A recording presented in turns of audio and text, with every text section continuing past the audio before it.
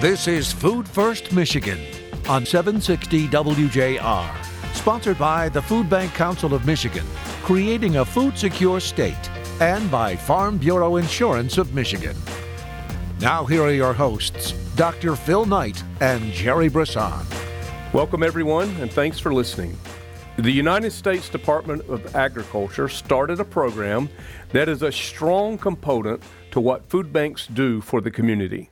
The program is called TFAP, the Temporary Food Assistance Program, that has the dual purpose of supporting the work of food banks and agriculture at the same time.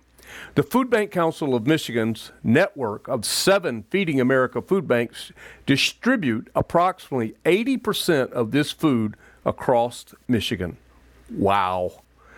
More recently, a new program was announced in the recent legislation that boasts a $1 billion investment in this work.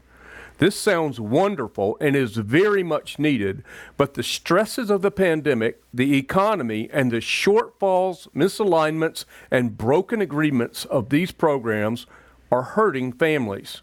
We need to do better.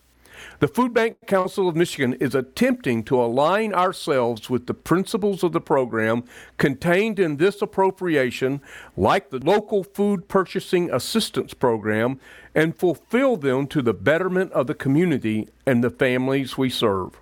It's hard, frustrating, and while we always strive to be problem solvers, not just problem spotters, we must define reality first.